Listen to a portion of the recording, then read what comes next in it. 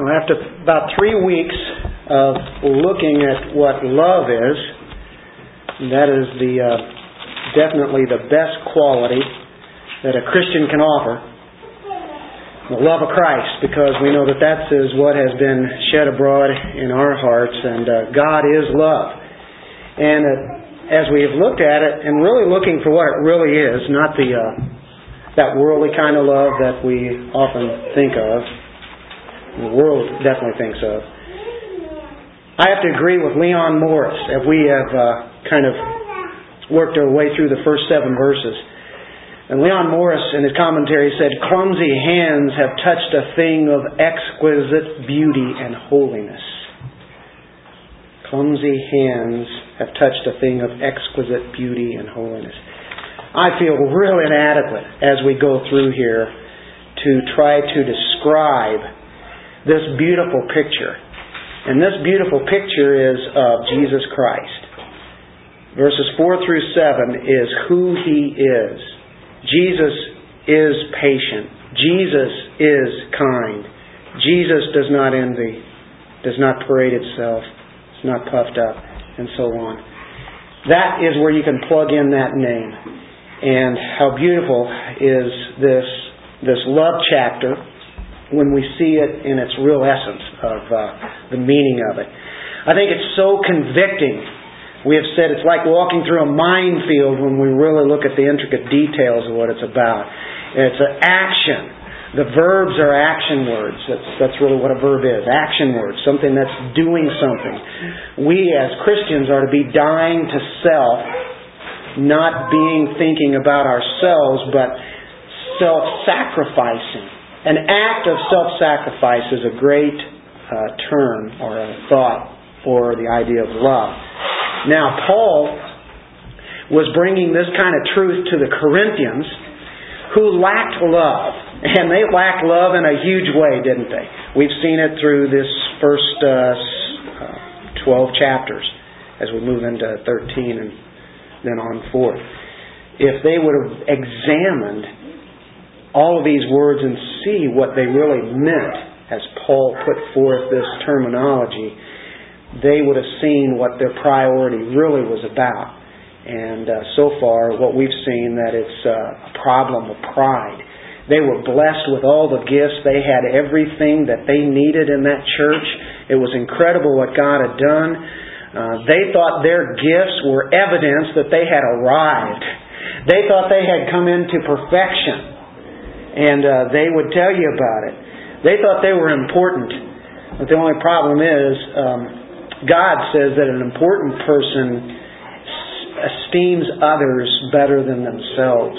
Other people are seen as higher than them. Isn't that quite the thought?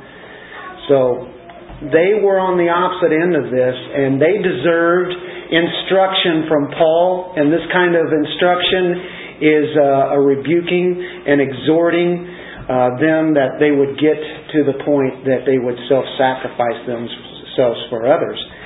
And we know that they had the gifts. And Paul now is going to say in this next section from verses 8 through 13 that those gifts are only meant for a while. Those gifts compared to the love of Christ fall far short. Those gifts are good for now, but to be honest with you, they're not going to last forever. They're not like what love really is. And one of these days they're going to be out the door when the perfect comes. And you'll say, what's the perfect? And hopefully we'll get to that today. And if not, we'll try to find out in a couple of weeks. But I think we're heading towards that way. Love will be forever. And that's really the emphasis on this text today. The gifts are imperfect in the sense that when they're compared to love, they just do not match up. And that's what Paul is really striking out at here. Love is perfection. Love is eternal. Love is forever. And it's the God kind of love, not that wussy kind of love that we hear out in the secular world and even enters into our thoughts. We're talking about the God kind of love. The kind of love that died on the cross when a father sends his son to die on the cross to pay a ransom for us, guilty sinners who don't deserve it at all, that is love. Now, when you look at that, when you look at the cross, then you're seeing what love is. That is a tough act of self-sacrifice, isn't it? And of course, we're thinking about that as we move into Resurrection Week. Resurrection is next week. So we celebrate that at this time. And that's our perfect example of love. Now, as we enter into this last section of chapter 13, we've seen the noisy gongs and cymbals, right, and all of that. If you have all the great knowledge and what have you, but you don't have love, you're nothing. And then we moved into the definition of love, 4 through 7. Now, on your outlines, we don't have it up on the screen today, but we do have it in your bulletins. And it says it's verse 1 through 8. And there again, must be a typo. I don't know who did that. I think it's probably me. There's no thinking about it. I know it is me. I confess, I'm guilty. But it's actually 8 through 13. That's where we're at. We're not doing a review, although it'd probably be really good if we did.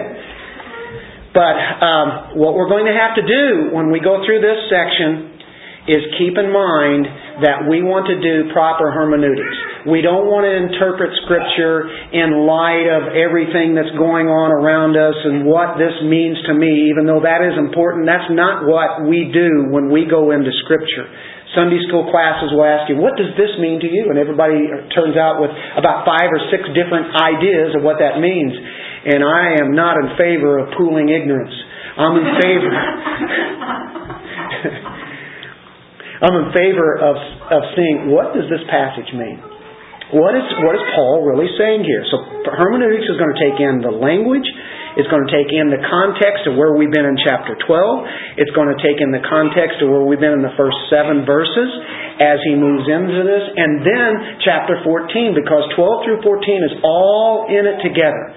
Anybody that properly interprets this, who's written commentaries, who are well accepted, will say 12 through 14 is one great big lump sum. You have to interpret in light of that. So when we go into this, we're going to see how this part fits in with where we've been and where we're going.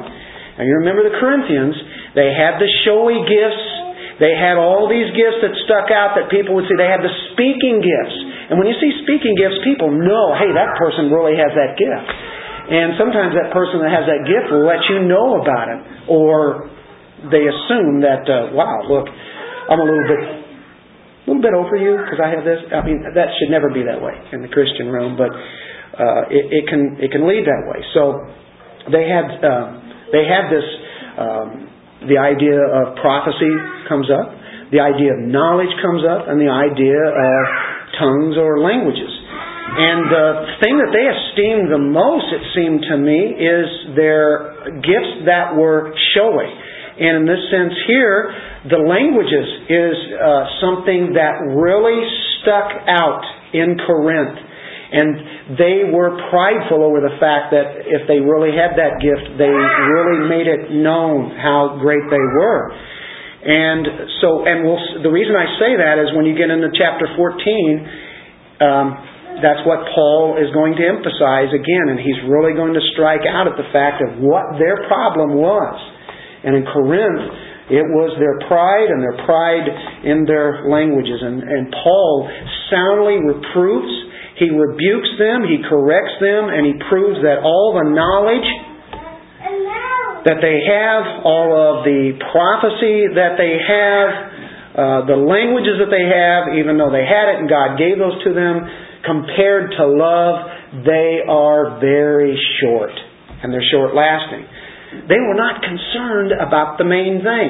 What's the main thing? Love. That is the emphasis that Paul is hitting on. Love versus gifts. They had the problem with the gifts. So that's what we're hitting on. It's about edifying other believers. Love is for the other person. And that's what we will see here. He's already stated that. He shows what it is. Now he hits on the main thing. And we see that it is humble people who love. They are indicted here. The Corinthians are in that church. This is a masterpiece. It's an incredible masterpiece, and it's inspired by the Holy Spirit, but at the same time, it's an indictment. It's very convicting to these people in the church, and they should have been shamed. And I've got a feeling when Paul was done with this and sent that to them, it had to make an effect on them. And I would hope the Holy Spirit would have convicted their hearts and said, oh my, look what we've been doing. Love is the gift of all gifts. It's a permanent gift. All the spiritual gifts are temporary.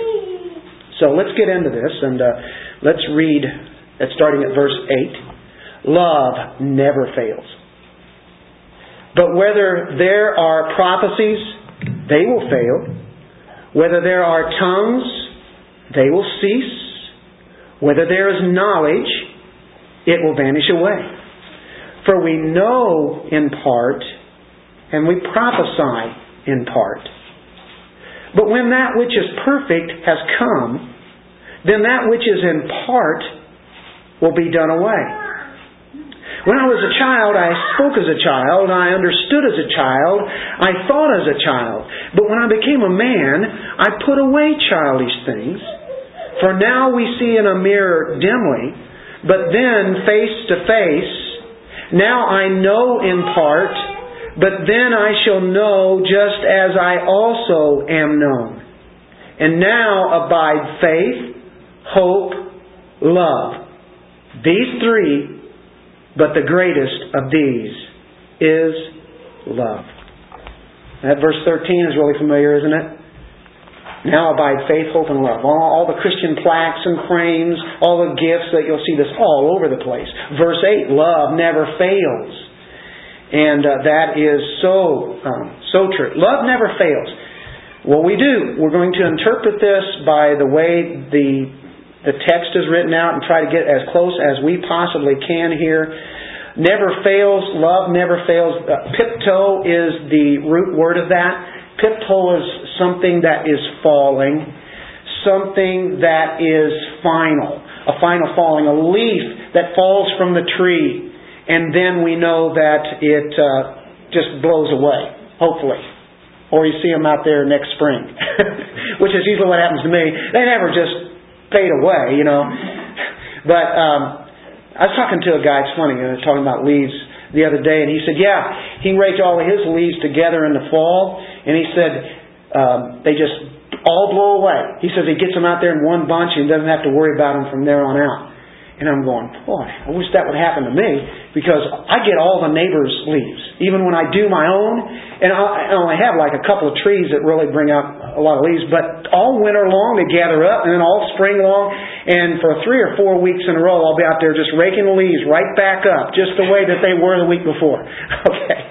And it just doesn't seem like they go away where I'm at. But to him, he said, yeah, they're all gone. Well, he says, I'll just let the wind blow them away. And I'm thinking, yeah, that's the kind of guy that lives around my neighborhood.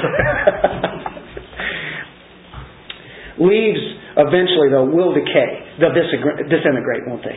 Matter of fact, it's good for the ground and plants and stuff. What he's emphasizing here is that love will never disintegrate. Love will never decay. Love is permanent. It will never be abolished.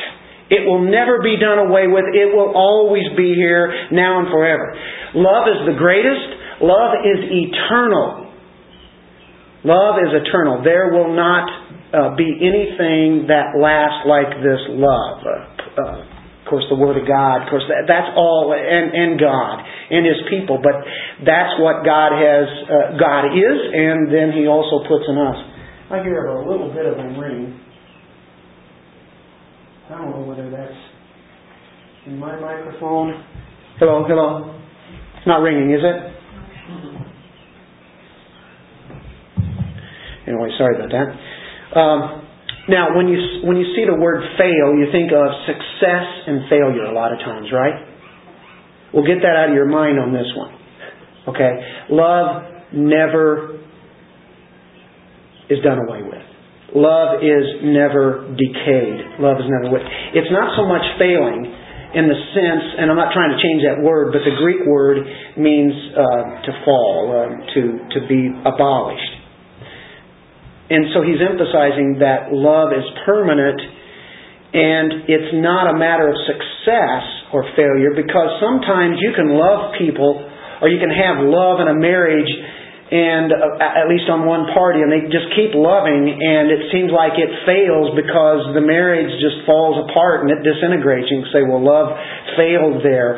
Or even in church or relationships that people have, you can say, well, what happened? It just went into disaster. And you can't tell me that love never fails because I just keep on loving and look at what happens. You don't necessarily look at the outward there. So we look at the word as far as success is concerned, but it doesn't really mean an opposite of not having success. It just doesn't decay. It's permanent. In 1 John 4:8, God is love. Right? That is His characteristic. He is that. It's not that He just practices it, but it's Him Himself. God is eternal. Love is eternal. So it's one thing that we know that does not change. Love is always the same. By the way, whether we have sinned or not sinned, did you know that God has the same amount of love as He always has had for you? Can you imagine that? Even when we have not approached Him in a holy way, He still has the same love. It never changes. It doesn't go up and down. We tend to do that with people, don't we? God's love is as steady as can be. It is perfect. You know, someday there won't be any need for the sense of faith or hope when we're in heaven. But love will always be there. It is the greatest. Love versus faith or hope. Faith or hope are fantastic. But the supreme characteristic, the supreme nature of God Himself is love. Now this is the emphasis. When we compare these, He's going to take three spiritual gifts that were rated at probably the highest among the Corinthians. He's going to take them and compare them with love. And they're not going to last forever. They're not in the same league with love. Now that is our approach as we head into there, because that's what he has been leading up to here, and we will now continue with that. He says, love never fails, but whether there are prophecies, they will fail. Whether there are tongues, they will cease. Whether there is knowledge, it will vanish away. Now we're going to work on that verse 8. This is hard stuff here. It can be a little technical, but I think we might turn this into a little bit of a teaching situation. That's what I do. I teach, but I try to preach too, of saying that we need to bring this love into our lives more prominent outwardly, and working on it within our families, within our church, within our contacts with people at work and just neighbors and such. We should desire, after we've been looking at this all this time, to really put that into action more than we ever have before, right? This is application. But we also want to try to get this in our heads. What is Paul saying?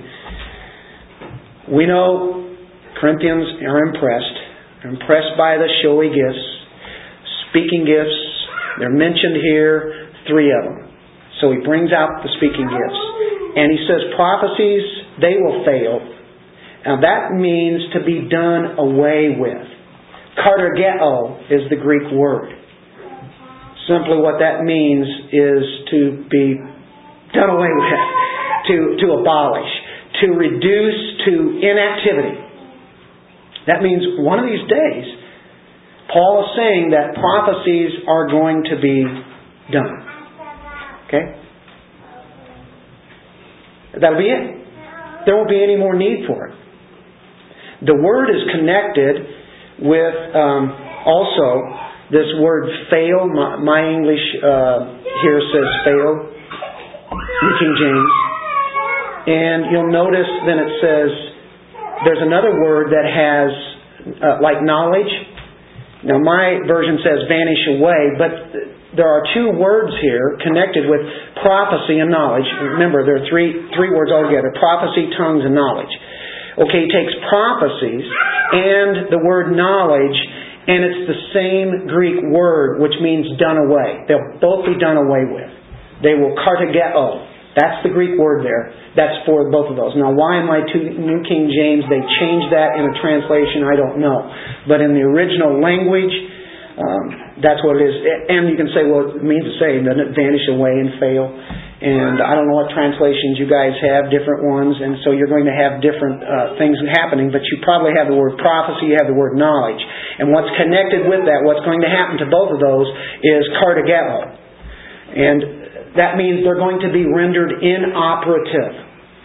Prophecy and knowledge is going to be rendered inoperative. That means they are verbs here, and they are passive verbs.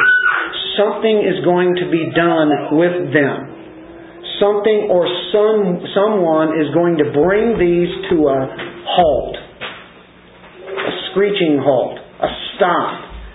And that's found in verse 10 when it says, "But when that which is perfect has come, then that which is in part will be done away. They will be rendered inoperative." When the perfect comes, and the ones that are in the partial. We'll explain that in a moment. So the spiritual gifts are temporal. They're not going to last into eternity.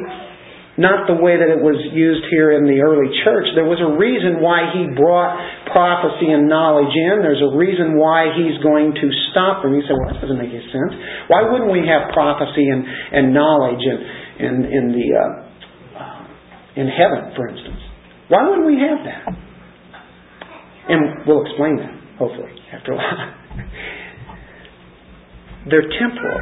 They're coming to an end. They're going to come to an end. Getting revelation from God. When we say prophecies, we've kind of explained that gift. It means to prophesy, to proclaim. It really means, in its literal sense, to tell forth, to speak forth. It can be something that is in the future, like we think of prophecy. But that word entails proclaiming God's Word, to speak forth, to tell forth. That's the simple meaning of it. There won't be any need for preaching when we have Christ right there with us. Man, I'm out of a job. And I'll just step aside. You don't need me anymore. When you have Christ there, why would you? Right? And I don't care who is your favorite preacher. He's not going to be preaching you. And as far as knowledge goes, it says in Jeremiah 31 that everyone will know there will not be any need for teachers. Boy, that's great. Those are going to be done away. Does that make sense? It should. It shouldn't be any problem. There's going to be a limited time.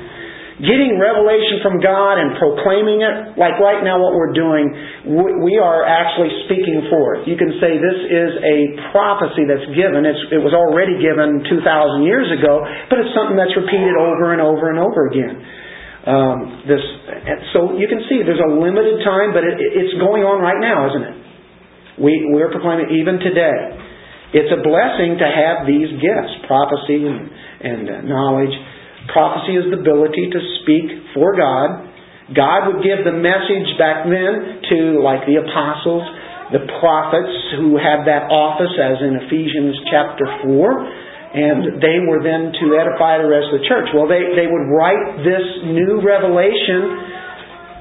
They would write it down. And then that message would be preached out. It's been going on for the whole history of the church. And so this prophecy is reiterated over and over and over and over again. It is even today. It's a very important gift. It was back then, wasn't it? It was hugely important as they received the New Testament. And that's what we have. We have the New Testament. That was incredibly important. God communicated through the prophets and through the apostles. Then they handed it on down, and they wrote what we have here today, and we still proclaim it today. We proclaim the Word. So you can see there is a need for this gift. We have it today. It's going on. Sometimes it is going to end. The next word that we're doing with that failing or vanishing away or done away with, he says that knowledge will be done away. And we don't really have to explain too much on that. We kind of have. But that's people who were specially given divine revelation. Maybe they received truth from certain prophets, and then they were able to understand that in a way. They could read the Scripture, let's say. Maybe they could read the Old Testament and listen to the prophets of their day and draw conclusions that maybe not everybody else would. And especially your pastor teachers would be able to pick that up and then be able to help define it to the other people in the body of Christ, as in Ephesians 4. That's kind of how it works. They would draw conclusions of these truths and then make it something that can be understandable and applicable for the people. I think that this gift right here is happening today. We still have to gain knowledge of God. And we want deeper knowledge of Him, don't we? We want to know the great depths of God's love, the height and the depth and the length and the breadth. We want to know everything that it can be because we're learning about the one we love the most. If you get married to somebody, you want to know as much as you can about them, and you keep learning, right? That's what people do before they get married. They want to know who that person is. Hopefully they're doing that, right? And sometimes they find out who they really are and they decide, no way. This is not going to work out. Okay, prophecy knowledge. They will be done away. That's going to happen. I don't think it's happened yet. If it has, then if we're interpreting those words yet, then what are we doing here, right? We have to cover the other word, and it's the in-between word. And it says, whether there are tongues, they will cease. And now we have a different word than the word for be done away. The word for cease is pauo, P-A-U-O, in the Greek. And there is a definite difference when we draw this out. And as we look into this, again, it's another speaking gift like the other ones would be used. It's having a language that has not been learned. The word there for tongues is glossa, which means language.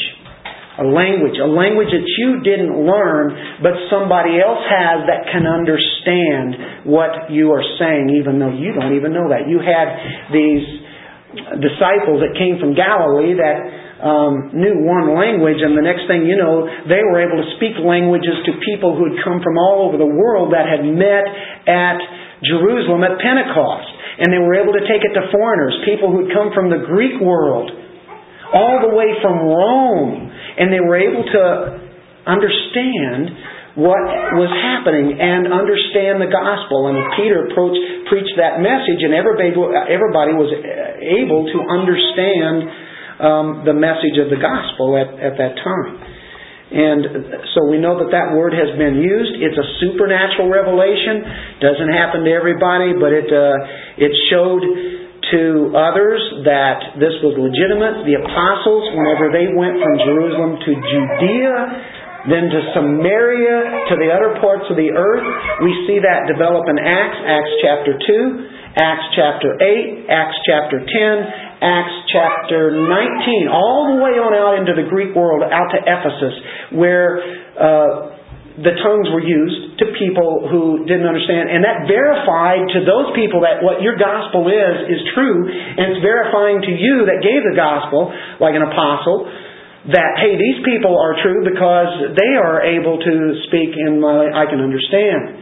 And so there's something here that is now bringing out evidence that what has just happened, that they have the Holy Spirit too. And they now are believers. And that spread out all the way to the world.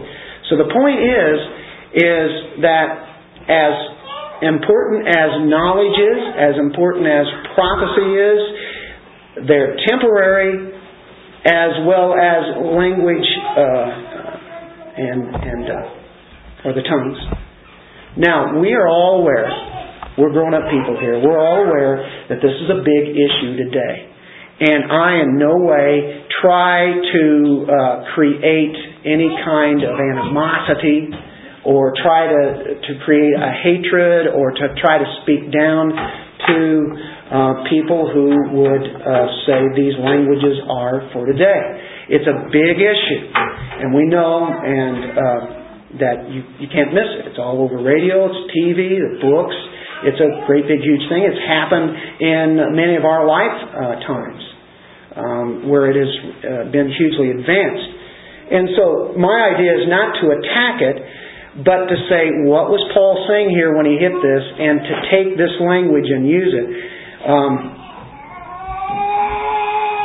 At that time in Corinth, if they were using languages, they were considered to be people who were on a higher level. They were the spiritual people because look at them, they teach and they preach, and look at him, he's speaking a language over there that I can't even understand, and he didn't even go to school for it. And look at that, and so they would be wanting that, or the people that have that would make them look a little bit higher. And matter of fact, even today that can happen. People can do that. And matter of fact, nobody should even question them. If they have received a direct revelation from God and they're saying something that is new revelation, nobody should question that because they have the anointing of God.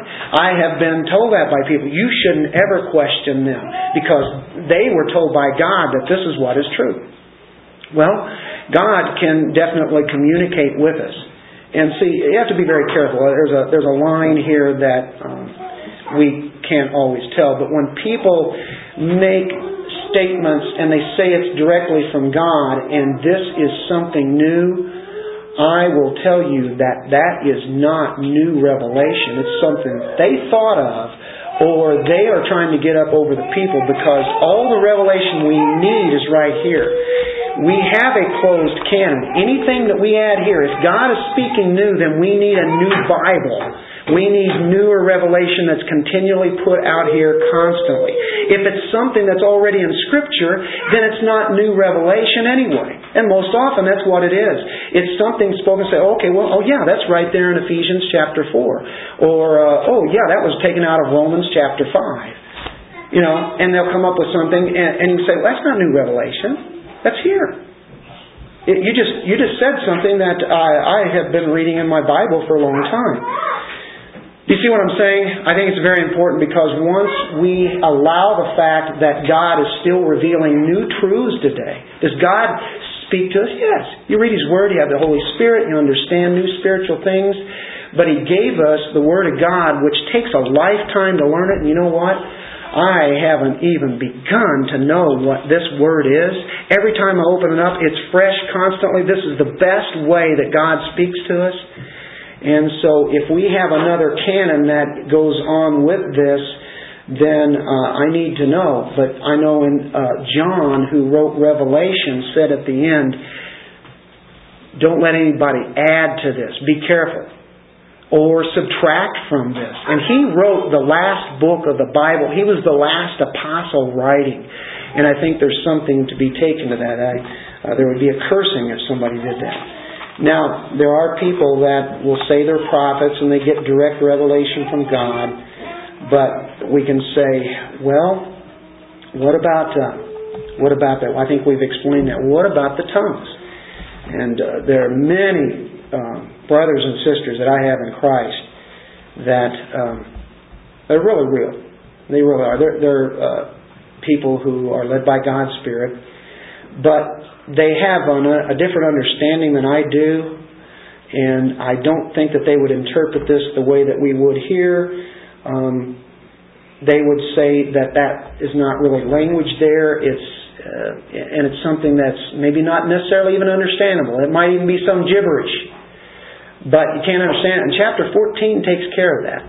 If we were to go from 13 to 14 all in one sense, I think it would make a lot of sense as we move on. Because 14 is going to describe even more than what we are seeing here. But I know we have to be careful when I discuss this. But it's a passage that I can't just dismiss because it's in front of us. It's here. We have to focus on what's happening at the time that Paul wrote it, what's happening at the time that we live in today. There are groups that really don't emphasize the Bible today. There are groups that really are not into doctrine, they're into experience. And matter of fact, they have gone over the Bible. They don't even need the Bible. Some have even said that.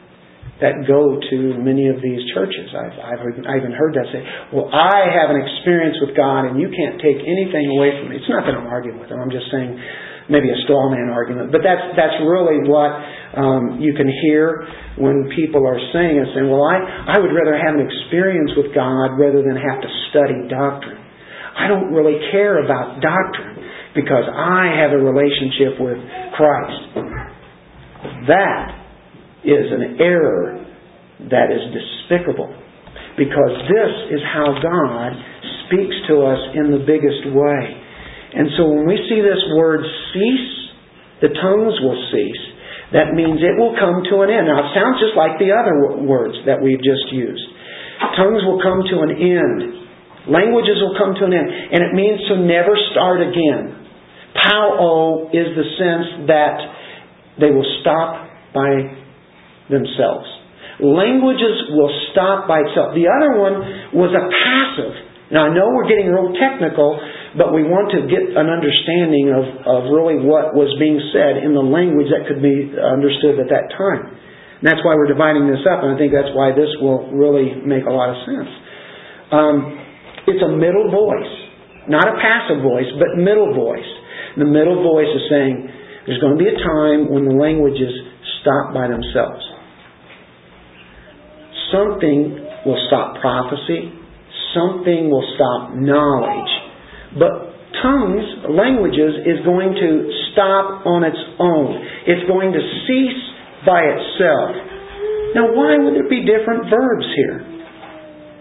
Well, we know that before prophecy and knowledge come to an end, because of the way that it's sensed here, the languages here are already going to be faded away. Because you'll notice after verse 8, where you see all three of them there, in verse 9, for we know in part, what word is that related to? Prophecy. And we prophesy, or knowledge, we know in part, and then prophesy in part. So they relate back to prophecy and knowledge. Languages is not even mentioned in verse 9, but it is an 8. And it says it's going to fade away. They are going to go out on their own. It's not going to go all the way up to the time period that languages and prophecy do. So this gift belonged to the apostles and certain other ones of that era. They confirmed the message that they had from God, and they validated with the use of languages when they gave the gospel out to these people. Languages they didn't know. So he says one of these days that the languages are going to cease. They're going to just fade out, and then that's it. Now, why cease?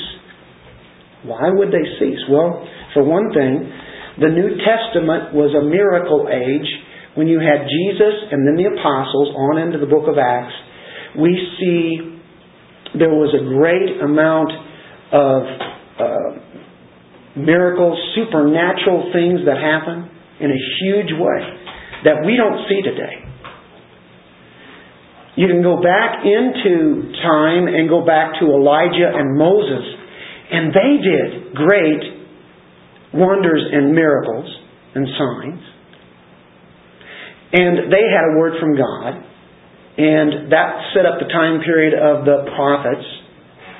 And then you go all the way back to Moses, who represented the law, and Moses, during that time, God did great miracles and did it through Moses. And of course, you remember the snake and such that he had with his staff, and all the things that went on there, and crossing of the Red Sea, and just one miracle after another, all through the plagues.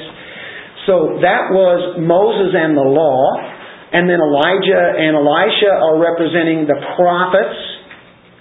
God was validating to both of these groups at different times. And then Jesus comes on the scene, who is in these last days the greatest or the revelation of who God is. In Hebrews chapter 1 we see that He is the very image of God. And He's greater than anything ever. So Jesus did that. The apostles went on and carried that about. And so we see that And we know in Joel it says at one time there will also be miracles, dreams, and visions, as in Joel chapter 2. There was a little inkling of that at the very outset, and Peter quoted from that. But during the kingdom, whenever Christ comes back, during that time period, then we'll also see these things happen. And fulfillment of Joel 2, the return of Christ. That's one thing about the New Testament miracle age. There's a second reason. Tongues are for a sign. They are for a sign of judgment. Israel was judged by God. In 70 AD, the temple was destroyed, and He sent people from a foreign country, and that would be considered the Romans, and they came with a different language. And there was judgment upon the nation of Israel. And so it's a sign to unbelievers. If you turn to chapter 14, verse 21, you'll see what I'm saying. In the law it is written, with men of other tongues and other lips I will speak to this people, and yet for all that they will not hear me, says the Lord. Verse 22, therefore tongues are for a sign, not to those who believe, but to unbelievers. Then he says prophesying is not for unbelievers, but for those who believe. So what's a big reason for the matter of tongues? You come to an unbeliever and you give him the gospel. Even to the Jewish people who had not become believers, it was a sign of judgment to them. And if they didn't trust in Christ, then we have judgment. And of course we saw that. That quote that Paul used in chapter 14 goes back to Isaiah 28 verse 11, right out of the prophet. And that happened. As God said, there would be people coming to try, that are going to conquer you as a nation. And He sent foreigners in. He sent the Babylonians in. He had sent the Assyrians in. They came in with different languages, different tongues, and conquered the nation of Israel. He told them that. It happened. It's a sign of judgment. It happened in the early church. That's another reason. Another one is that tongues are limited in edification. According to 1 Corinthians 14, tongues are really not the edification that prophecy is and wisdom. Another one is that there was a purpose for the apostles. In 2 Corinthians chapter 12, verse 12,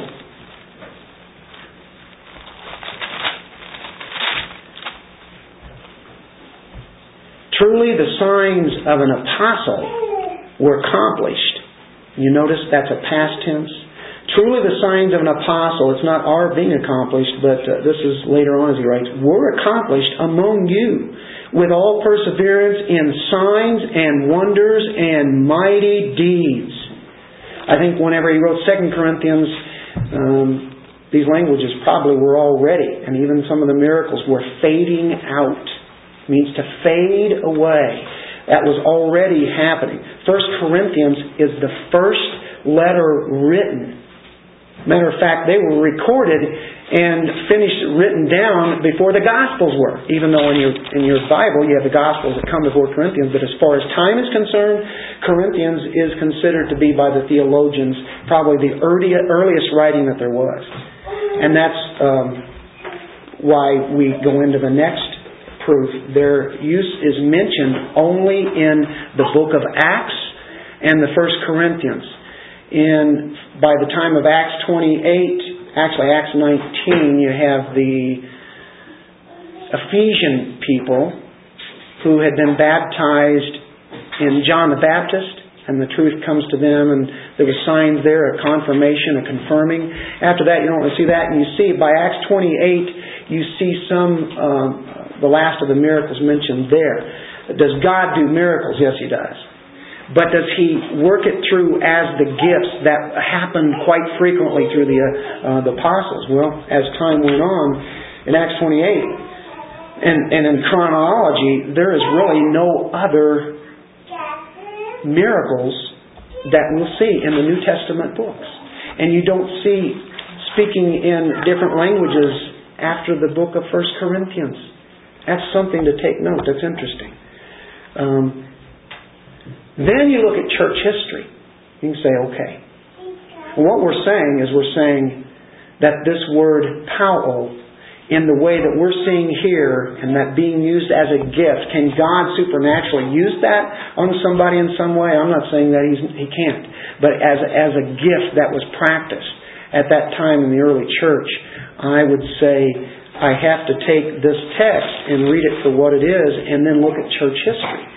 What happened after the apostolic age? What we're doing, and this cease means to fade away on their own, and evidently, as the Word of God was being accomplished and taken out to all the nations, then there was really no use for this, because the Word now is given.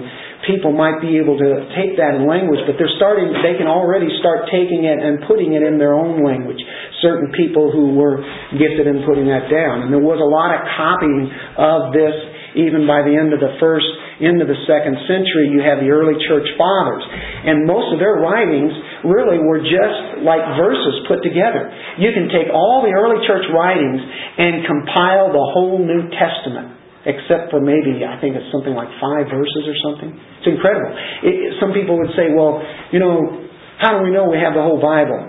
Well, you can go back and look at the early church fathers, and everything that we have is today can be traced back through their writings. Of course, there was legitimate Scripture. So, speaking in tongues or languages is nowhere hinted at in the very early church fathers. You would think it would have been. John doesn't mention it in Revelation. He doesn't mention it in 1st, 2nd, and 3rd John.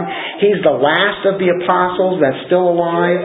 Didn't say anything about it. You don't see anything after this 1 Corinthians 12, 13, and 14. So we have to think, well, what happened to them if they really did cease? What are you saying to me? Other people are saying that they are out there. Well, none of the early church fathers write about it.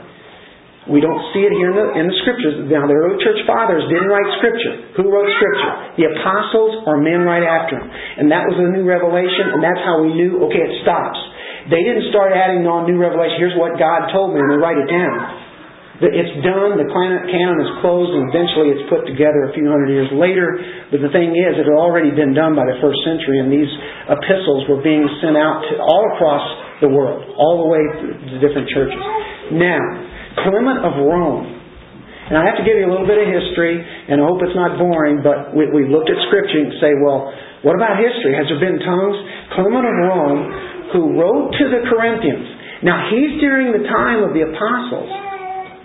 He was a little bit younger than people like Paul, but during the very first century, he's considered the second in line. You have the apostles, and then after the apostles are done, no more apostles, right? That was the building blocks. Ephesians says the church is built on the apostles and prophets.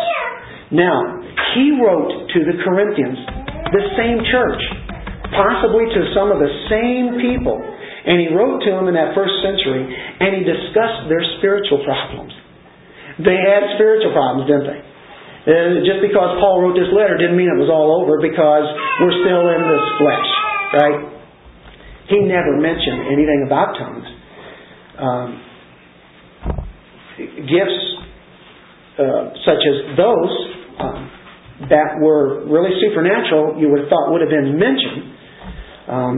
But evidently, I have to think a lot of the abuse that they had of their problem that we've seen in Corinthians is now probably done. It's probably stopped. When the true gift was gone, there's really no reason to counterfeit it. It just kind of passed.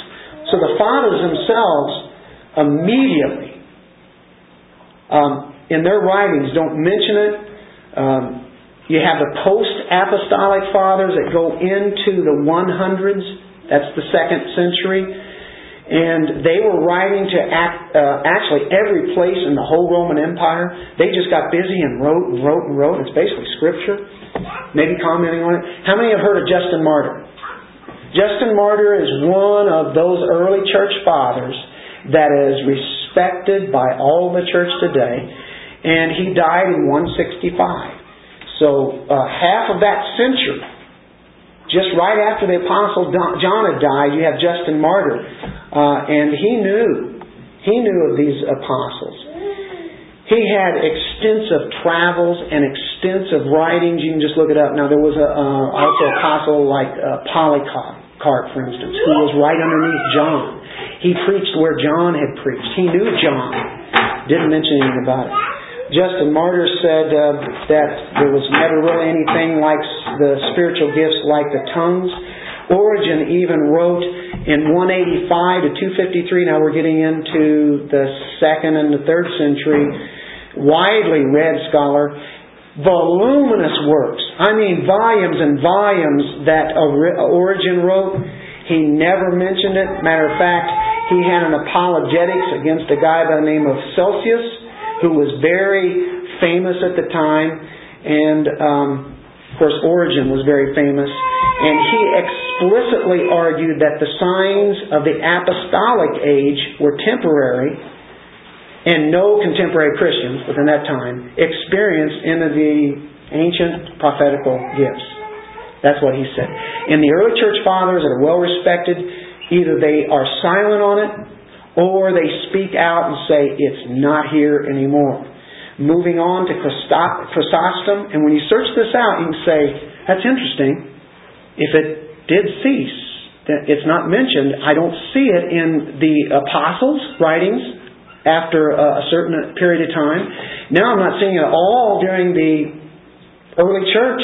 Chrysostom in 347 said the greatest of all, he's considered to be the greatest of all ancient Christian writers to some. He commented on 1 Corinthians, where we're at right here. Now that he wrote like a commentary. And he said, this whole phase is so obscure to us that we are ignorant of this kind of thing happening in the church today. They have ceased. And so there was a cessation that he reported. If you go to Augustine, who is probably one of the greatest theologians of the church ever, a great theologian, Augustine said, in the earliest times the Holy Spirit fell upon them that believed, and they spoke in tongues.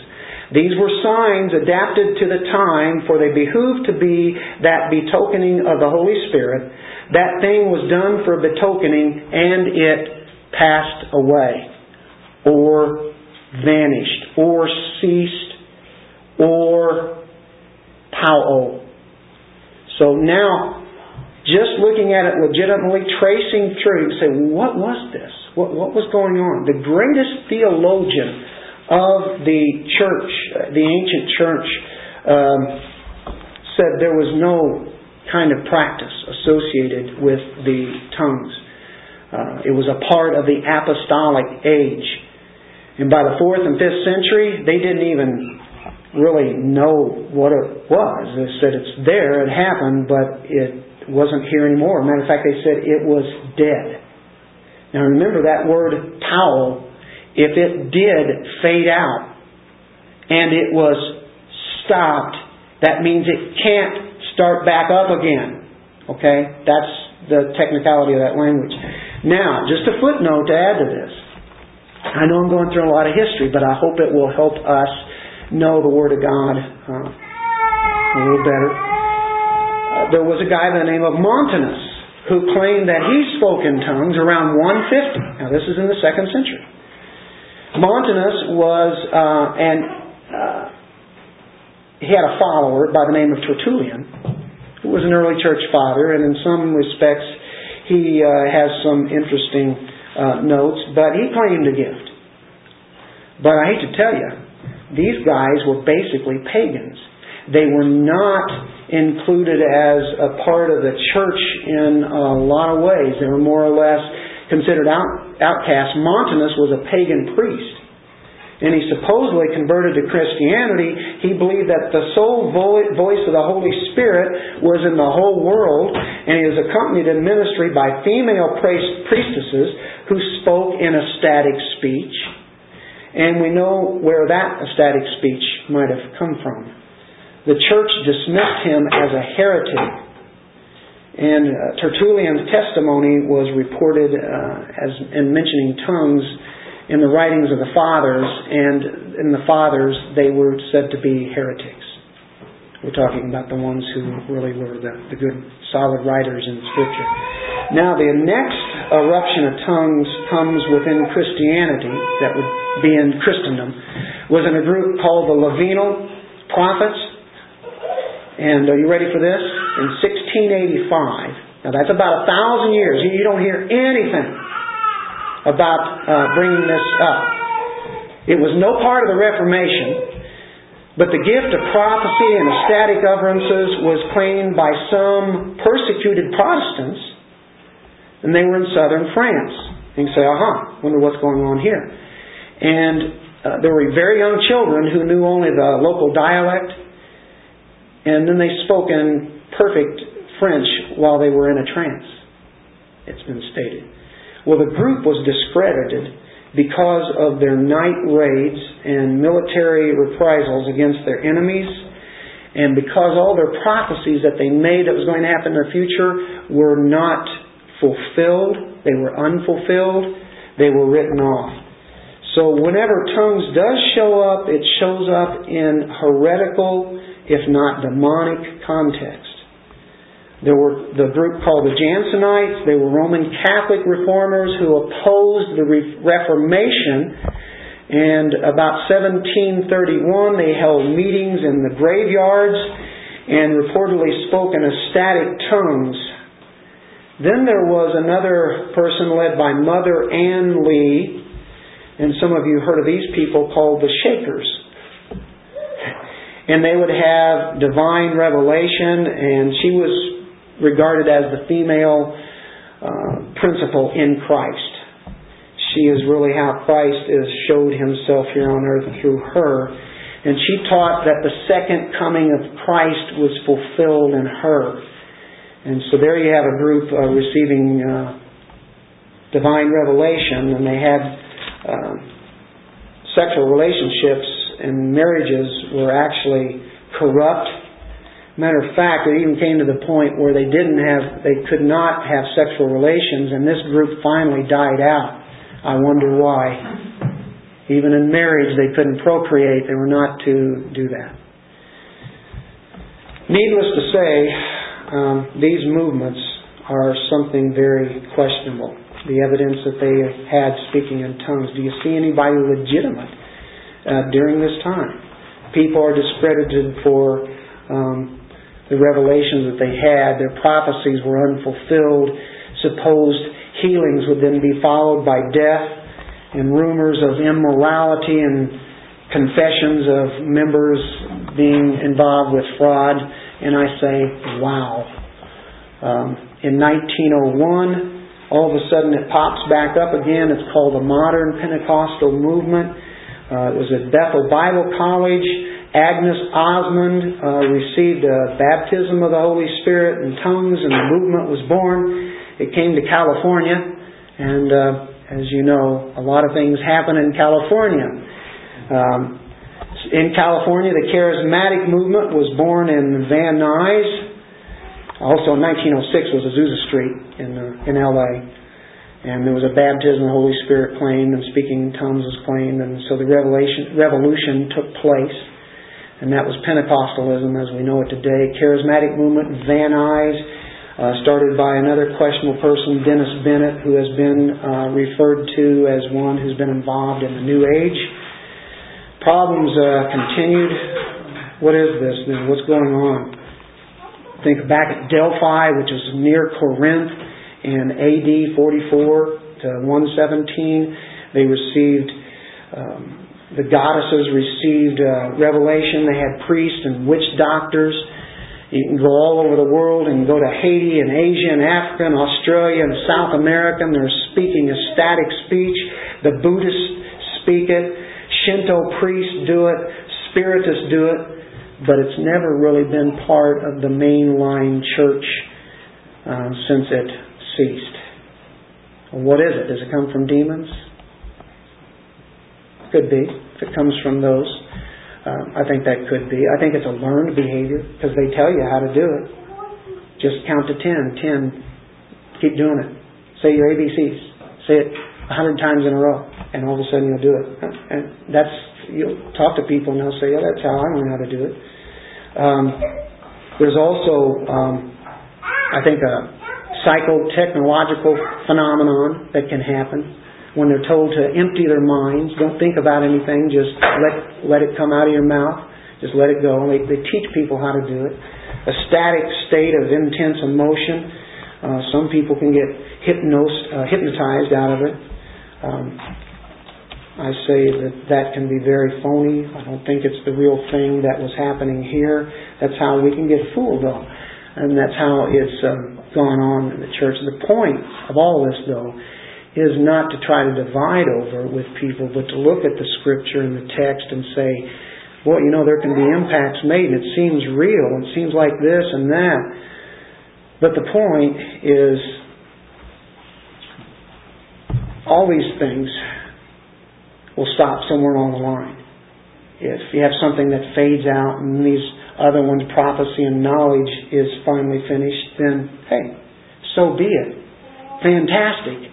It's just baby stuff. What's going to happen in the future is that we won't need those things. It's not that great big of a deal. It's a good thing that the church has gifts today, that we can use them, and that we can edify. That's what God has used. It's great that we have the Word of God, but we're not going to be carrying around Bibles in heaven. Did you know that? You won't even be able to buy a book. You won't be able to go to a bookstore there. Fantastic. You know why? It's going to be here. And we'll have the great teacher with us always. And so all these things they're all partial. It's not a great big deal. Look in verse 10. And I think it's fascinating. Or verse 9. For we know in part and prophesy in part. He doesn't even put tongues there this time. He says knowledge is partial and prophecy is partial. But then that which perfect has come, then that which is impartial will be done away. They will be cut and stopped. Are you getting the idea? Even prophecy and knowledge are going to stop, where it looks like the languages have already ceased, maybe during when it might have been happening later on, as Paul ventured in his apostolic career, that it just faded out. There were times when people they didn't even heal themselves. Drink a little wine. That was 2 Timothy, way past. That was the last letter that Paul wrote. And so well into the 60s. What's going on? The perfect is teleon. This would be the eternal heavenly state of believers. When we meet Him face to face. Look in verse 12. For now we see in a mirror dimly, but then face to face. For I know in part. That's partial. But then I shall know just as also am known. I don't have that great knowledge right now, but eventually I'm going to see Him as He is. All these gifts are going to finally be done. He's had different times when they ended. But gifts are childish, in a sense. Did you know that we're little children? We are not grown up. We have not arrived yet. We're just like babies. We are. So He gives us the things we need today, which later on will seem like toys.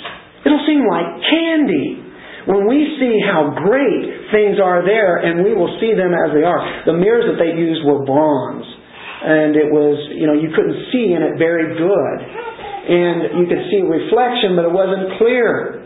And we see in that mirror dimly. What we have here now is fine, but I'll tell you what, Paul is saying, you guys are making such a big deal all of this, and I want to tell you, if you have love, that's what it's about, because that's going to go all the way to the end. Are you seeing what's happening here? He has built up in this, and He's not finished, because He's going to do that chapter 14. But we're immature, we're childish, we're imperfect, we're limited. Knowledge will be done away with. We'll have the knowledge. We will not have that. We'll have full revelation of God. Faith and hope, says in verse 13, now abide faith, hope, and love. These three, the greatest of these are love. Faith and hope, great. You can see faith, hope, and love scattered all out in Paul's epistles where he puts them together, right, in a matter of maybe 2-3 verses. 1 John 4:8, God is love. God does not have faith. God does not have hope. He is love. He doesn't have to believe. To hope is being confident something's going to happen, but you hope because you can't see it yet. We live by faith and not by sight. God already knows this. He's not a God of faith. We have to have faith, though, to believe in Him. Faith comes from Him, but He is not a God of faith. He's a faithful God. Love will be for us. And this is just the beginning. If we're just now learning what love is as we interact with each other and the whole body and then all of the areas of where we have in our lives, this is why love is greater. It'll extend on out. The beauty of this is that we can show and we can practice this love. We can do it right now. And it's the link between God and us. Love. It's more important than any of the virtues that you see that are important even now, but love goes much, much higher. Well, that ends that section. And next week, we will probably have a resurrection message, and then we'll continue further with that. But anyway, quite lengthy there, quite much the depth, but I hope that technical language is broken down in a sense that is understandable. Let's have a word with